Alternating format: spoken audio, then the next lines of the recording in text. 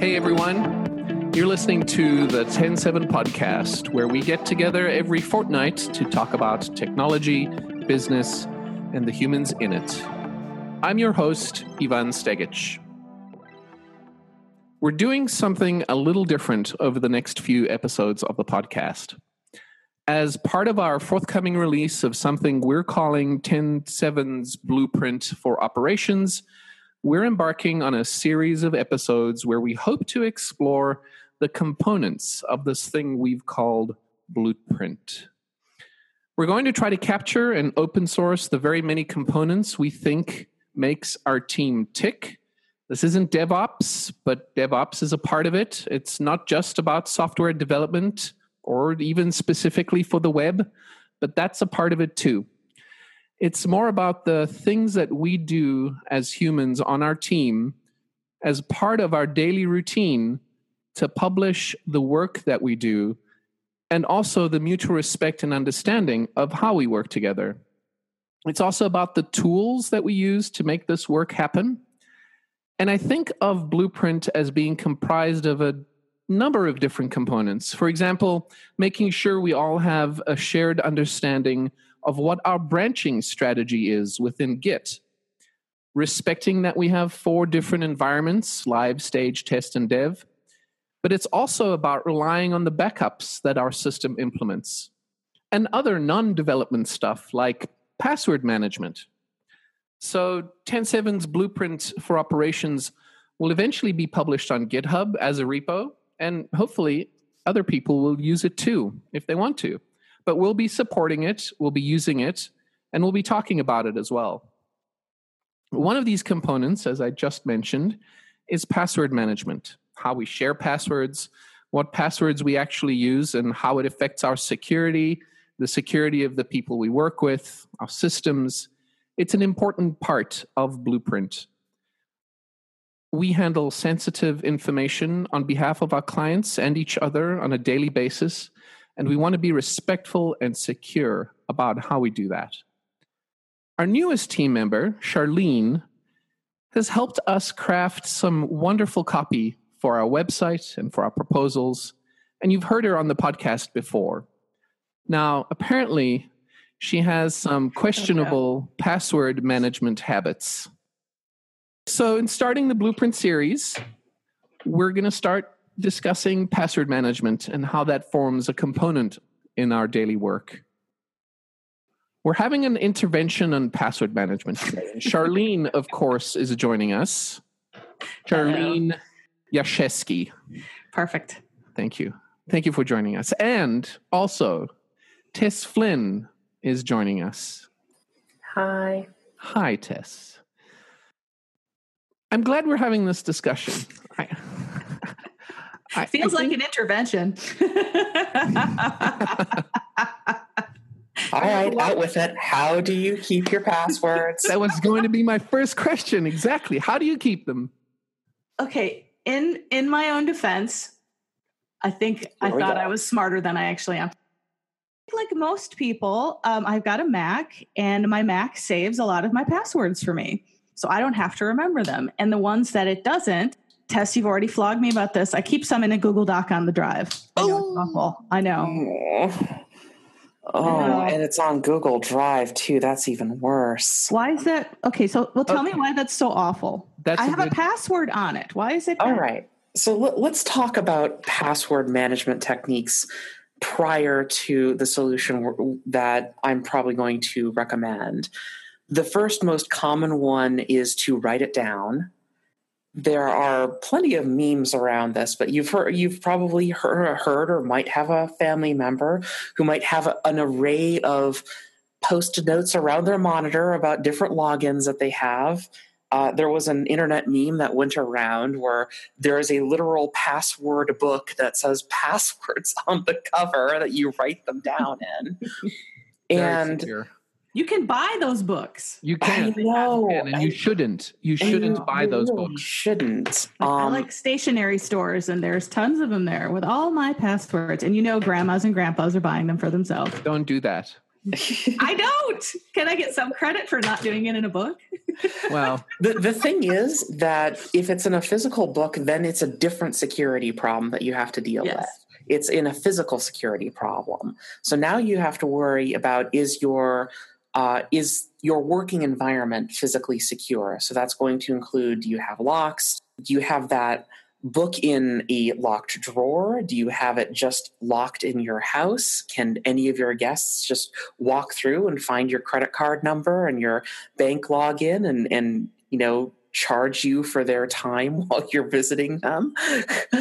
Or is any of this stuff visible from a window? Because it is possible to actually scrape that visually using telescopic lenses, telephoto lenses, or telescopes in order to grab the passwords when they're just physically open. There was an excellent example of this where someone is on a rooftop with their laptop and they had their keys on the desk. And the keys had attached to them a RSA secure number key.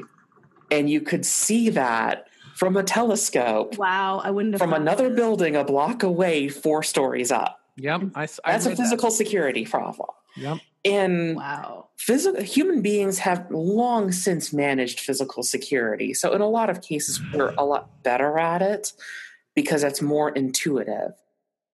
Now let's talk about computer-centric means of storing passwords. The most common one is the passwords.txt approach, where you have a file on your computer that has all your passwords in it.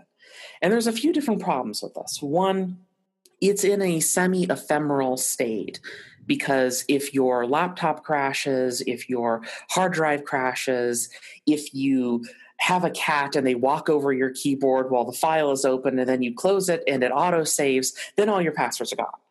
Those are all real big problems with the local storage approach. This doesn't change if it's a text file, if it's an Excel doc, if it's a Word doc, if it's any file that's only solely stored on the hard drive. The problem is that there is a penetration surface that now exists where if your system is compromised, someone could scrape your file system, find that file, and they've got your passwords because they're all in plain text on your disk. And that's bad. Is this a case? I'm sorry to interrupt. So they're always warning you now that if you're on Wi-Fi at a coffee shop that doesn't have a secured router with a password, that someone could just hop onto your computer and get things like that. Is that? It's more complicated than that. Okay. I think the general rule with coffee shops is if there's no password, that means no encryption of your traffic. If there's a password, then there's some sort of encryption, which means that no one, in theory, could listen to what you're saying on the network, so to speak. If there's no password, there's no encryption. So anyone could be robbed. So that's why you talked, Yvonne, you talked me into getting a VPN to protect.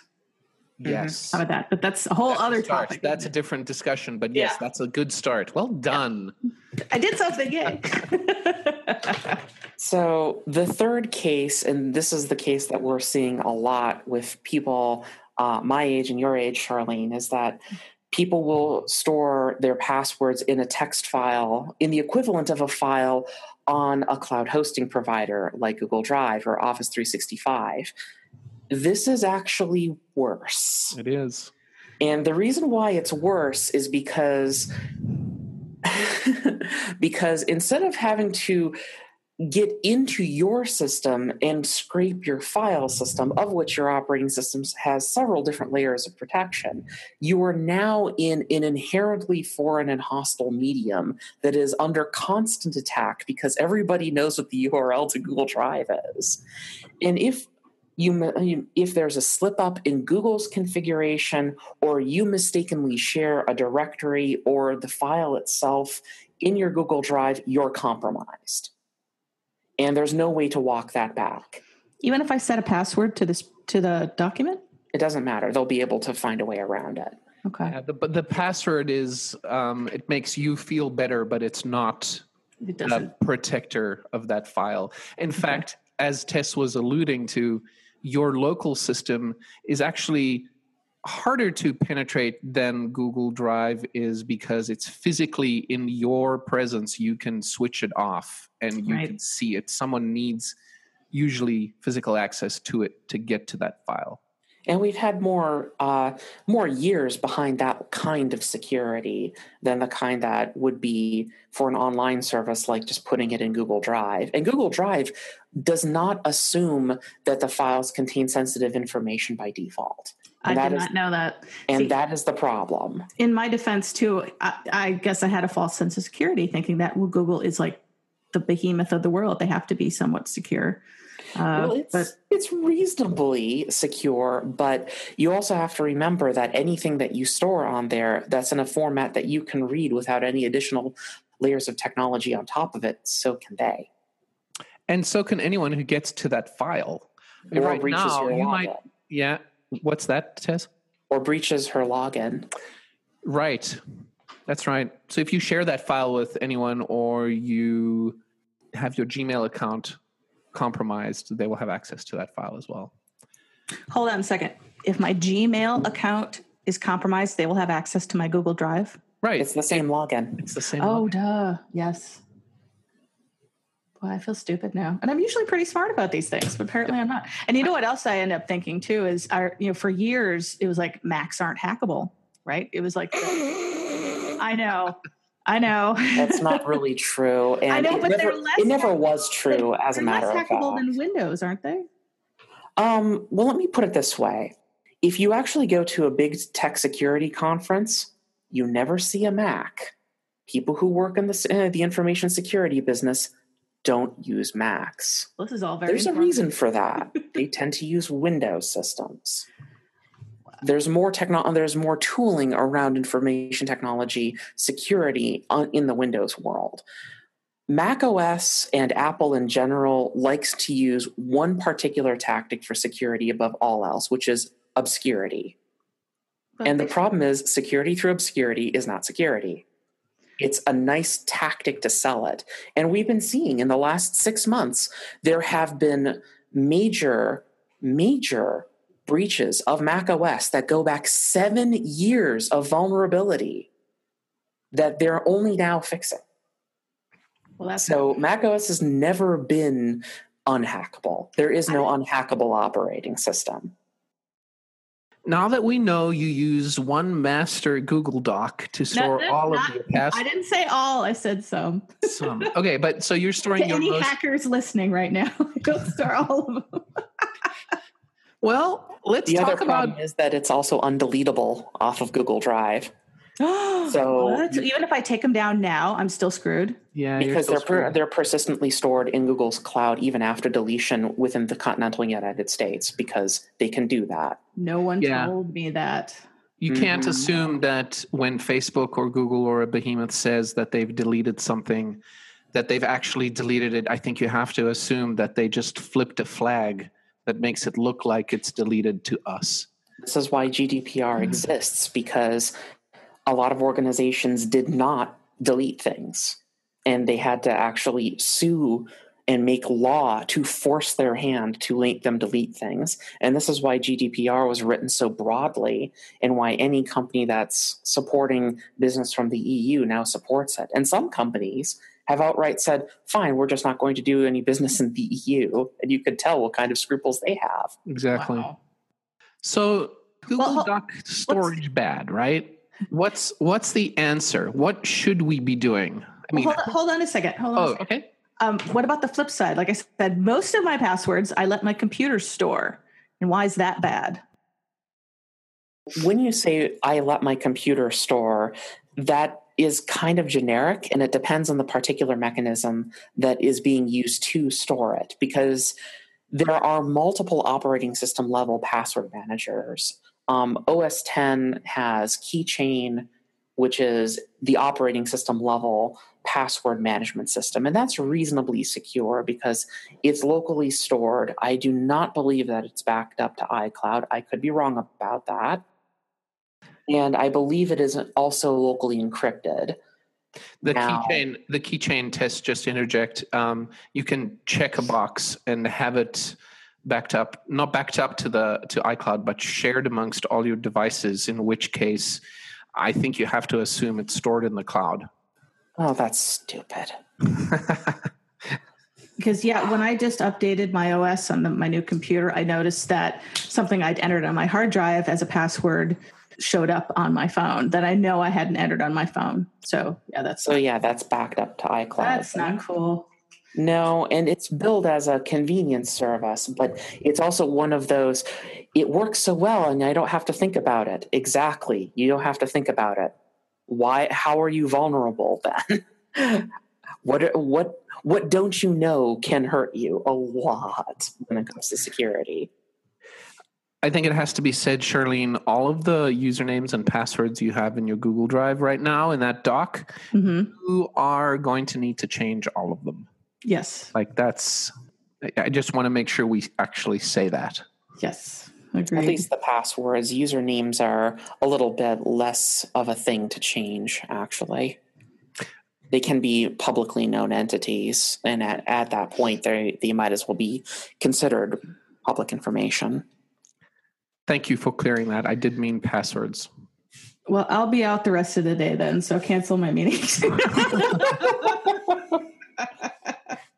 So what should I be doing after I change all of my passwords, Tess? What should I do? You should probably be using a password manager. And the password manager is going to be a dedicated piece of software which is intentionally designed to store secure and compromising information like logins, bank numbers, credit card information. Most of them are...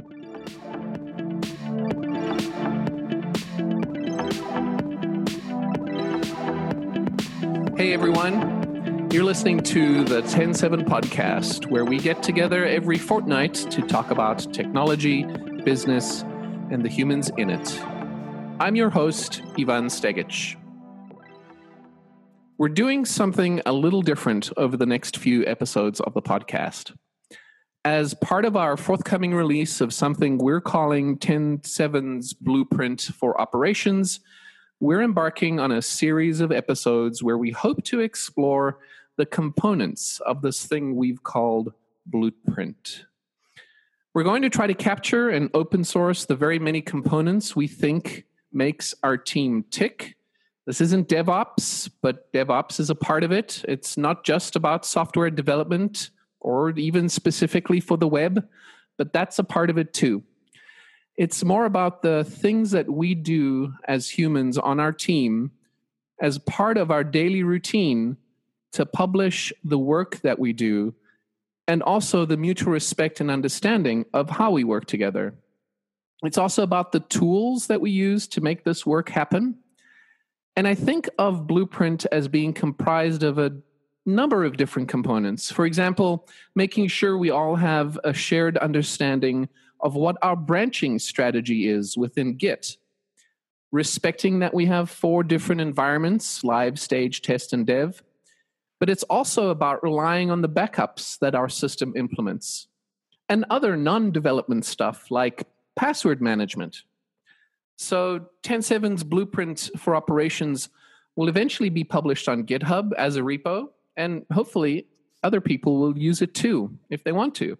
But we'll be supporting it, we'll be using it, and we'll be talking about it as well.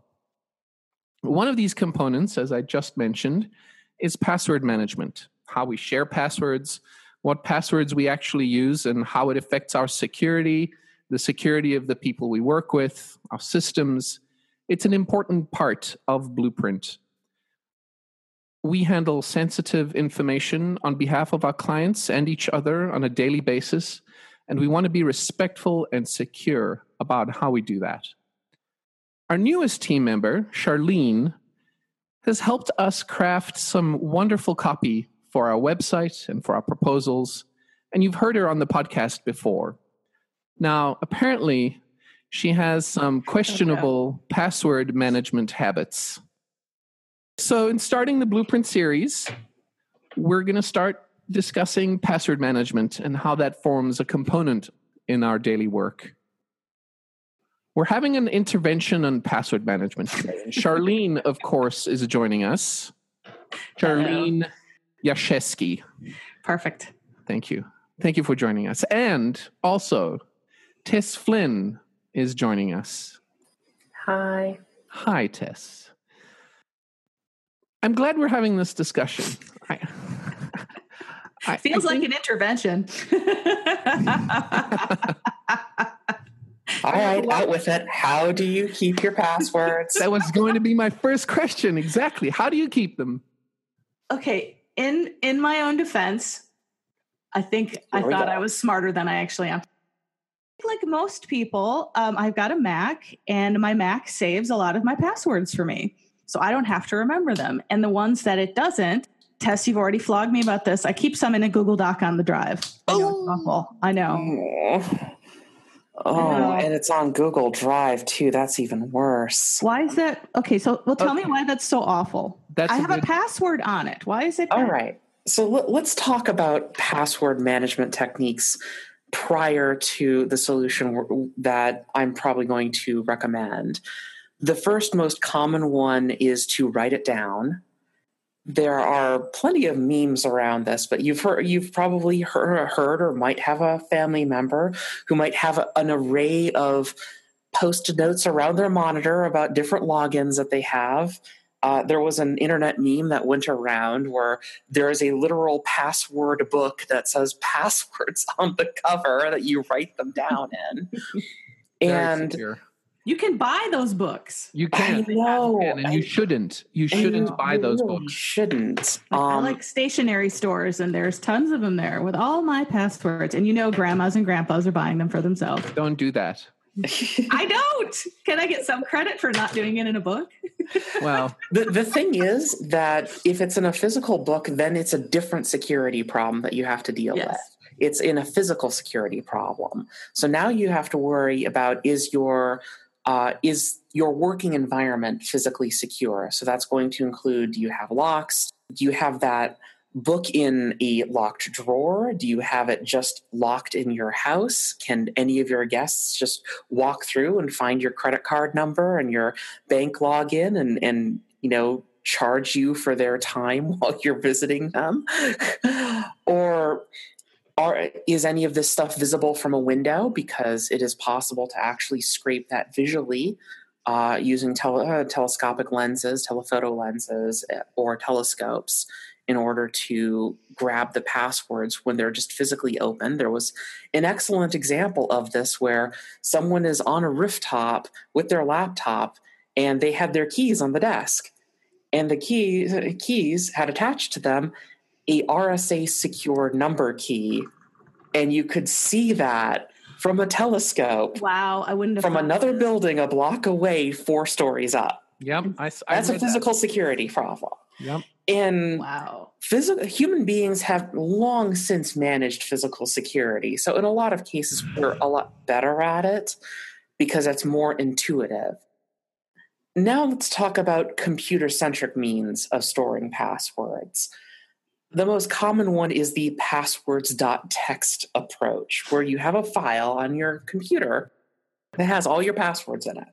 And there's a few different problems with this. One, it's in a semi-ephemeral state, because if your laptop crashes, if your hard drive crashes, if you have a cat and they walk over your keyboard while the file is open and then you close it and it auto-saves, then all your passwords are gone.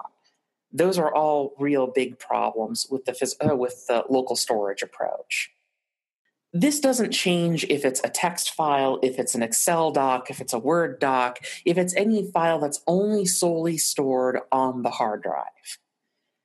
The problem is that there is a penetration surface that now exists where if your system is compromised, someone could scrape your file system, find that file, and they've got your passwords because they're all in plain text on your disk. And that's bad. Is this a case? I'm sorry to interrupt. So they're always warning you now that if you're on Wi-Fi at a coffee shop that doesn't have a secured router with a password, that someone could just hop onto your computer and get things like that. Is that? It's more complicated than that. Okay. I think the general rule with coffee shops is if there's no password, that means no encryption of your traffic. If there's a password, then there's some sort of encryption, which means that no one, in theory, could listen to what you're saying on the network, so to speak. There's no password, there's no encryption. So anyone could be robbed. So that's why you talked, Yvonne, you talked me into getting a VPN to protect. Yes. How about that? But that's a whole other topic. That's a different discussion, but yes, that's a good start. Well done. Yeah. I did something, yay. So the third case, and this is the case that we're seeing a lot with people my age and your age, Charlene, is that people will store their passwords in a text file, in the equivalent of a file on a cloud hosting provider like Google Drive or Office 365. This is actually worse. It is. And the reason why it's worse is because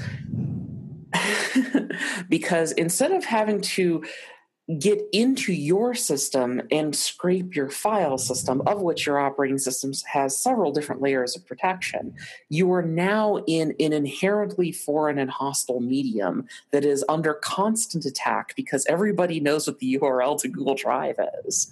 And if there's a slip up in Google's configuration, or you mistakenly share a directory or the file itself in your Google Drive, you're compromised. And there's no way to walk that back. Even if I set a password to the document? It doesn't matter. They'll be able to find a way around it. Okay. Yeah, but the password is, it makes you feel better, but it's not a protector of that file. In fact, as Tess was alluding to, your local system is actually harder to penetrate than Google Drive is because it's physically in your presence. You can switch it off and you can see it. Someone needs usually physical access to it to get to that file. And we've had more years behind that kind of security than the kind that would be for an online service like just putting it in Google Drive. And Google Drive does not assume that the files contain sensitive information by default. And I did not know that. And that is the problem. In my defense, too, I guess I had a false sense of security, thinking that Google is like the behemoth of the world. They have to be somewhat secure. It's reasonably secure, but you also have to remember that anything that you store on there, that's in a format that you can read without any additional layers of technology on top of it, so can they. And so can anyone who gets to that file. Or right breaches now, your you login. might, yeah. What's that, Tess? Or breaches her login. Right. That's right. So if you share that file with anyone or you have your Gmail account compromised, they will have access to that file as well. Hold on a second. If my Gmail account is compromised, they will have access to my Google Drive? Right. It's the same login. It's the same login. Duh. Yes.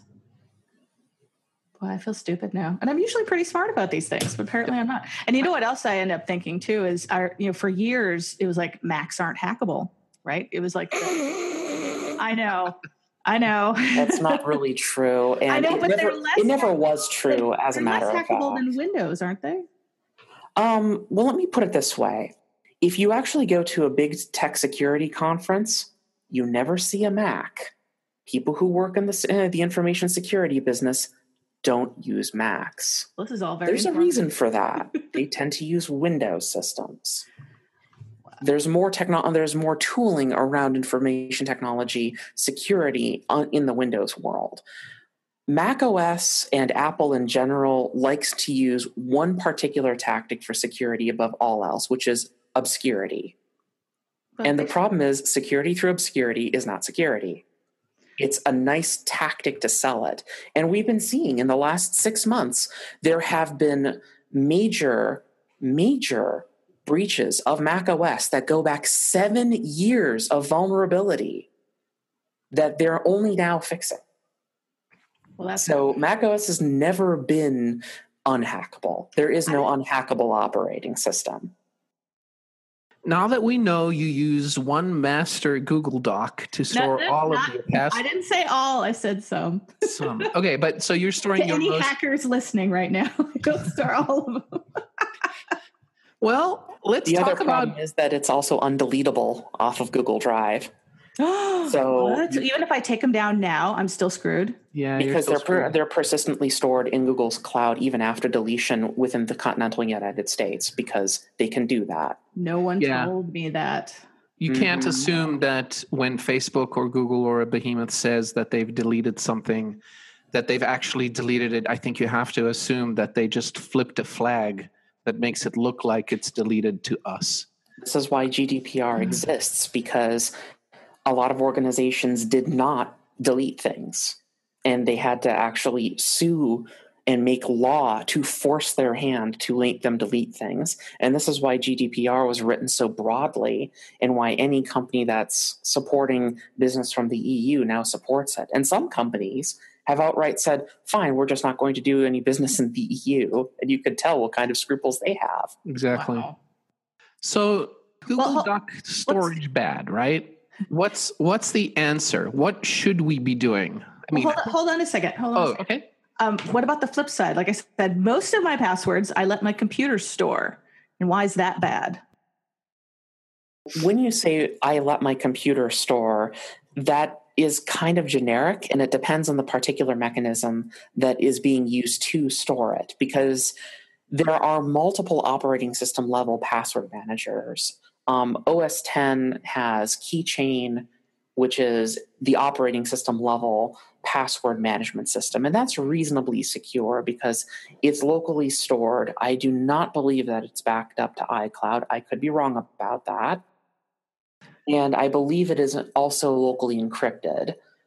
The keychain test, just to interject, you can check a box and have it backed up, not backed up to iCloud, but shared amongst all your devices, in which case I think you have to assume it's stored in the cloud. Oh, that's stupid. Because, when I just updated my OS on my new computer, I noticed that something I'd entered on my hard drive as a password showed up on my phone that I know I hadn't entered on my phone. So, that's backed up to iCloud. That's not cool. No, and it's billed as a convenience service, but it's also one of those, it works so well and I don't have to think about it. Exactly. You don't have to think about it. Why? How are you vulnerable then?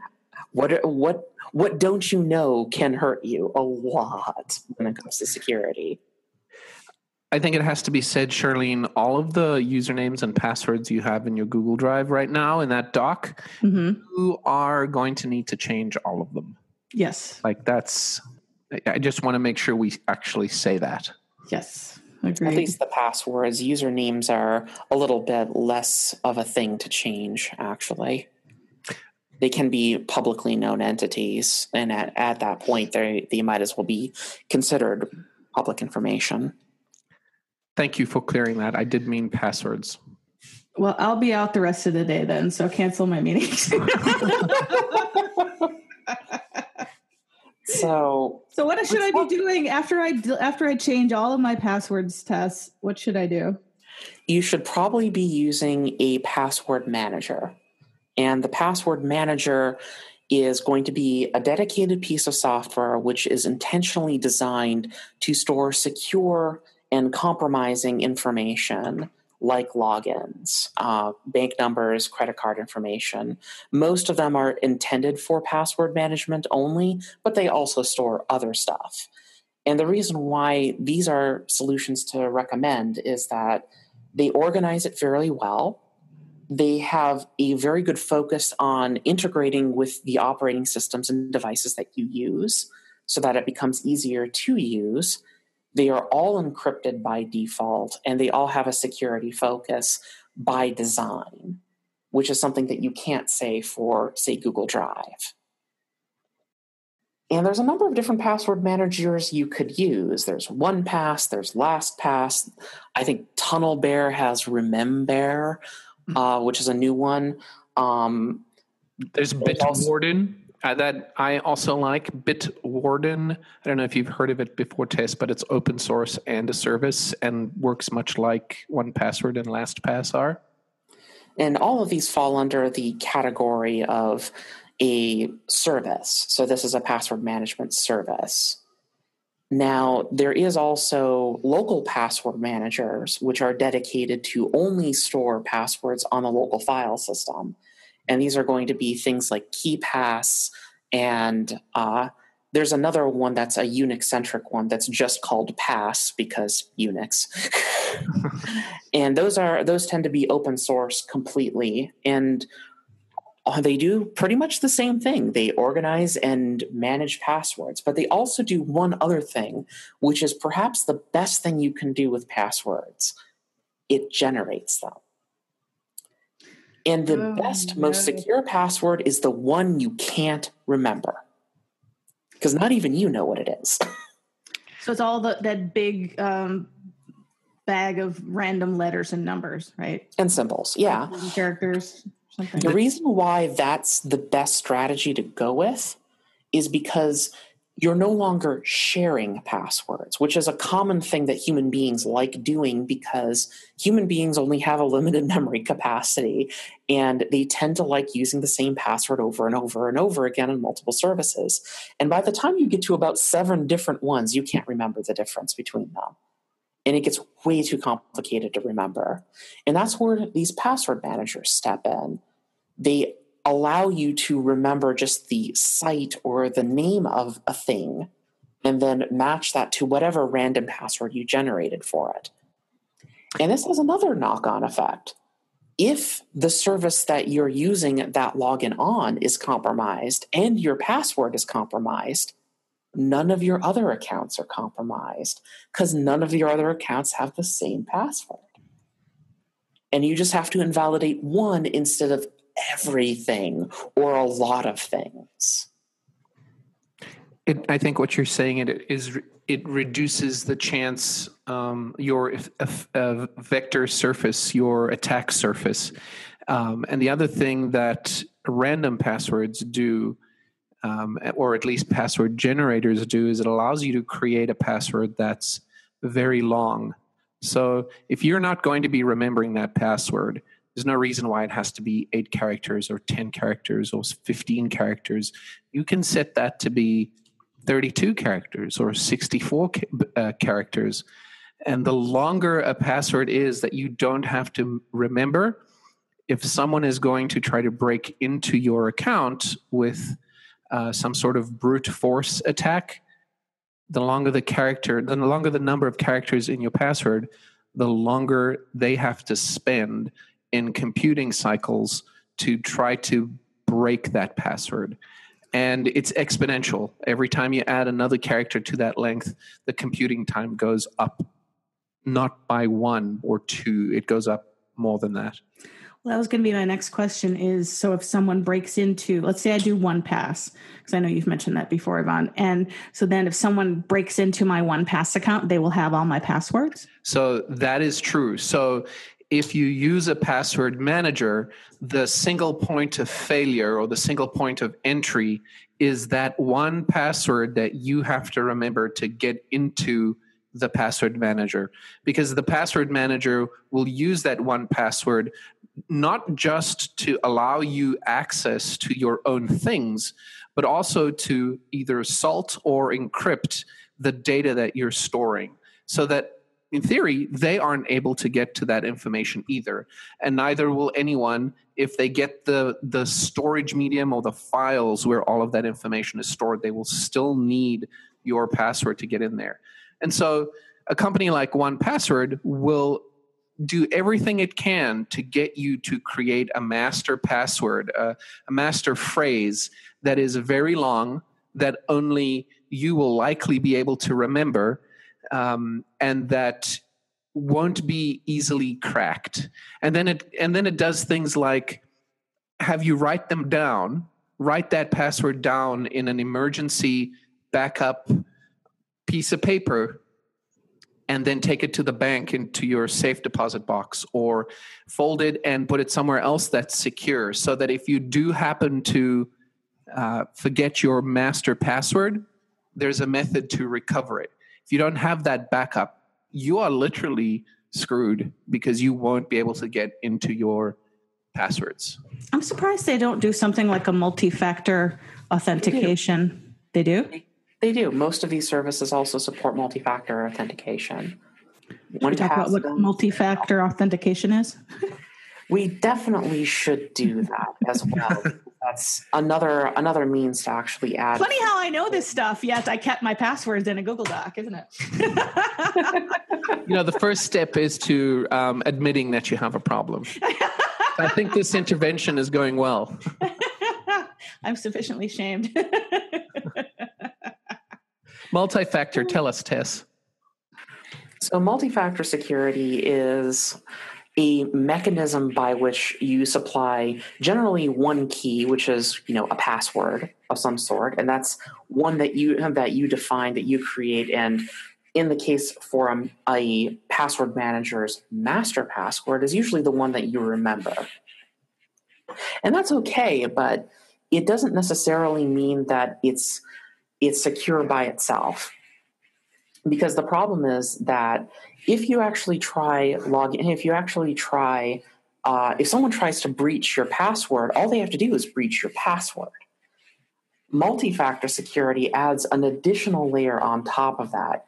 Traditionally, it's taken the form of something that attaches to a keychain that has a random rolling series of numbers on it. But more recently, it's been smartphone apps and even USB sticks that generate these with no physical outward sign of what's going on with them. And the idea is that these numbers are generated by a randomized algorithm. That randomized algorithm is going to be specifically designed to be hard to track what each number is generated sequentially. And also it's going to change on a regular time basis that is predictable, so that one side knows what the seed is for your multi-factor security. You know what you have the current number. Both sides can figure out what that deterministic multi-factor number is at the same time, and if that matches, then they can go. Then you can log into your account. However, the problem is that if a third party does this, they don't have your multi-factor key. And they'll get a hard stop because there's no way for them, even if they literally have your password, to break into your account, because they still need the multi-factor key, which they can't predict without having physical access to one of these key devices or knowing what the seed code is and the algorithm behind it, which tend to be a very tightly guarded secret and has a very minimum attack surface that only happens when you're signing up for multi-factor security in the first place. What are your feelings about biometrics, like my fingerprint for multi-factor authentication? There's the story of a dad who got his phone bill back and found he was charged $600 in a game. It turns out he had a phone with a fingerprint reader. And his kids figured out that if I want to buy something on the phone, I just have to go over to dad when he's sleeping and touch his fingerprint on the reader. This is why biometrics, in my opinion, is not really worth anything. I think that it's kind of a fad, and mostly because trying to get that kind of information is very easily spoofed. We leave it everywhere, more than passwords. And it sounds like a fancy sci-fi thing because it's been pocketed in so many sci-fi works, and it's all garbage. And we don't have retinal I would agree with that yet. I'm sorry. What was that? I said we don't have retinal scans yet. Those are also garbage. Also garbage. Really? Yes, oh. Because that retinal patterns actually change over time with age, health conditions, what point in the month you are in, hormone cycles, if you're fed, if you're hungry, all of these things change those patterns. Tess, is there anything you don't know? I know too much of this garbage because I have no life. So I've been watching sci-fi since I was a kid and have a very practical engineering mindset, and my dreams have been crushed so many times. Oh, Tess. Oh, dear. So the way I think about fingerprints and iPhone 10 face recognition, I do not let it recognize my face. Isn't it funny? Like I have all of these concerns about privacy, so I don't have face recognition on, and I don't like using the thumbprint for things. But yet I did that with the passwords. It just makes no sense. No, it doesn't. What I was going to say was, I almost feel like the biometric thing is being used the wrong way around. We're using a fingerprint or a face print to unlock a phone or a device, and we're using that as the password. Where in actual fact, those metrics are measurements of our identity. Those should really be the username, not the password. Ooh, that's a great idea. You can't change, for example, your fingerprint on purpose, right? Yeah. So even if your password, maybe not you, Yvonne. Not me, but okay. So most people. Let's not go there. Yeah. So most people can't. But if my fingerprint was compromised and it is my password, then presumably I can't change it, and so now it's always compromised. But if it's an identifier of who I am, it's the ID. It's not the mechanism to enter the information about my ID, which is kind of how the police have always used it, right? Yeah. You see detectives dusting fingerprints. Yeah, that's my ID. Why did we switching to using it as a password? That's a really good point. And of course, I'm thinking about DNA now, though. It's not going to be long before we have like DNA. That's my password, or that's my identifier. No one's seen Gattaca, have they? I have seen Gattaca. Skin cells. There's no way to avoid skin and hair cell loss. That's my takeaway.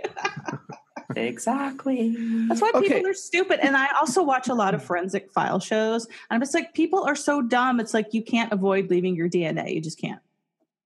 We've determined that we should be using password managers, and password management is one of the components of Blueprint. Like I said earlier today, we use 1Password at 10.7. 1Password is wonderful for a various number of reasons. It allows us to compartmentalize passwords by client and by project. It allows us to take those vaults that have those compartmentalized passwords and usernames and share them with our clients where they can add passwords or change passwords. It allows us to share that information internally with developers and with business folk. And it allows us to document that knowledge in some way online and as part of our other processes. I wonder if we shouldn't talk a little bit about good password habits. You're now using a password manager and you're letting the password manager generate all of these new passwords for you.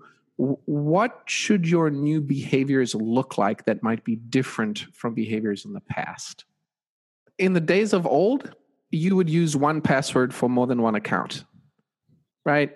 You really shouldn't do that. You really shouldn't have the same password for your email as you do for your bank account, as you do for your mortgage payment, as you do for your computer, for example. So the first habit you should change is diversifying your passwords. And the first thing you should check is, do I have the same password for my email as I do for any one or more of my bank accounts? And if I do, I should change those first, likely your email password. Because if someone breaks into your email, they can reset any of your bank account passwords. So that's probably the first thing you should change. But is that moot if I'm having a password manager generate all my random passwords, though? That is definitely moot. Yeah. I think though it's a continuum, because my guess is that people who haven't had best practices around their passwords likely aren't going to suddenly become best practices implementers. And they will likely still want to hold on to some passwords that they can still type in. Like baby steps. Email. So baby steps. Yeah, baby steps. Okay, so number one is make sure that you don't have any of the same passwords for your things anywhere. Exactly. Well, but if that is your baby step, then how do you recommend people saving those somewhere? Just on a local? I mean, the first step is to get a password manager. Okay. And then start changing all the passwords that you have. Perhaps the ones that are most vulnerable first, like if you happen to put them on a Post-it note or maybe a Google Doc. Based on that, though, it sounds like the Post-its is a hell of a lot safer. I wonder how long it'll be before we all have our own like hardware personal password generator that's just hooked into something, like you said, on a keychain. Like most of the time it's just, corporations that pass those out. I've done gigs where they've given me, the random password generator keychain thing. Wonder how long it'll be before we all have those. I think we can have all those. We can do that now. You have a device in your pocket, you install one password and boom, you have that. Those random password generators, they would generate something new like every half hour. No, these don't do that though, right? Well, or do they kind of do, but they don't. That's not what they're called. So it's 1Password is the name of the app, and there's LastPass. Those are different. So just want to make sure we get those names right. But the 1Password app and service you install on your computer and also on your phone. And in both locations, you can use the tool, the app, to generate a password, a 64-character password, a 32-character password, and then you would save it with your username in the app. And so the app would store that newly generated random password, and then you would physically have to go to the website where you now created this new password for and log into the service and go to the change password screen and then change the password to that randomly generated password that you just created in the app. But then there's also the ability for the password generator to generate this token that Tess was talking about earlier that changes every 30 seconds that you can use in the multi-factor login process, right? This is that 6-digit character. In the past, that used to be on a keychain. It still exists on keychains, but your password manager can do that for you now as well. Oh, okay. I would actually recommend not doing that. Like my feeling for having that token in the same place as your password manager is actually that they shouldn't be in the same location. Agreed. Because very often to access some service, you need that extra token. And if your password manager has been compromised and your token is being generated by your password manager, then there's no use having that multi-factor at all, because they can just get the token out of the password manager. So my recommendation is to actually store the token generation in a different tool. I would likely recommend Authy, Authy. You can also use Google's token manager. I think it's called Google Authenticator. Google Authenticator. That's right. Yes. There's also YubiKey, which is a physical solution. What is it? YubiKey. YUBI key. Do we think we have a series of things that you're going to do immediately after we get off the recording of this podcast, Charlene? Yes. Number one is I'm going to go to the Google Doc, and since deleting it does nothing, I'm going to make a list of all the passwords that I had in there and go and immediately change them.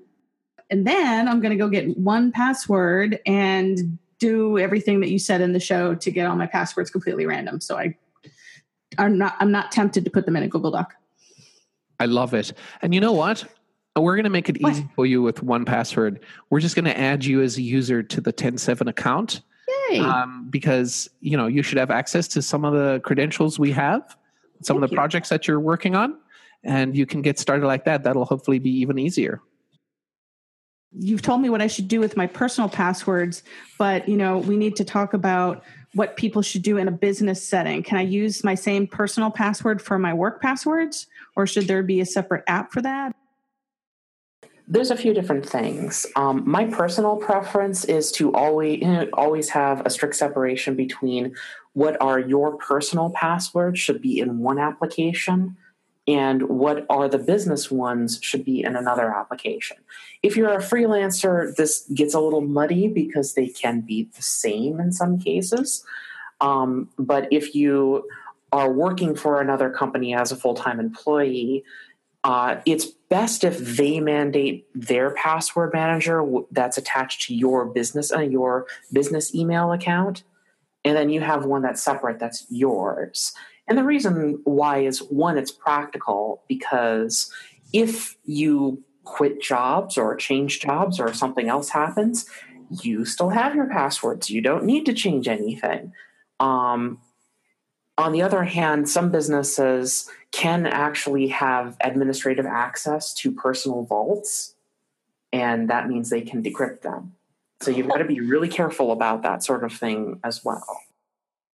Can you explain vaults? Yvonne mentioned that before. What does that mean? That's what 1Password calls what's effectively a folder. It's a means of organizing the password content. So if you imagine that each unique piece of information can be a password inside of a password manager, those usually get organized into either a series of labels or a series of folders, or 1Password calls them vaults because they want to be fancy. It's still the same thing. It's a folder. So does that also mean as a company, they will set up a vault for each client? So then as a new person comes on, that vault is then just shared with the new employee? Like, these are all the passwords for these clients' things? It depends on the scale of the organization, I think. That gets into a completely different human management question, because if you have lots and lots and lots of passwords, you might only give access to a department. They might have their own standard vault. If they work with a lot of clients, that business might create multiple vaults per client. It depends. But an important thing to note is that these vaults, these folders, also tend to be the unit of sharing in password managers. So what happens usually is, if you have a client which needs to send you a password for a system, you don't want them to email it to you, and you don't want them to say it over the phone and then say, was that an asterisk or not, 5 or 6 times. Instead, it's better to share them access to a particular vault/folder, and then they can input the data directly. And then they only have a small piece of access in order to do what they need to do, while you have control over everything that's in that vault/folder, as well as everything else that's in your account. Great. Charlene, thank you so much for allowing us to give you a hard time about passwords. It's well-deserved, sounds like. You've been listening to the 10-7 podcast. Find us online at 107.com/podcast. And if you have a second, do send us a message. We love hearing from you. Our email address is podcast@107.com. And keep an eye out for the next episode of this Blueprint series. Until then, this is Ivan Stegic. Thanks for listening.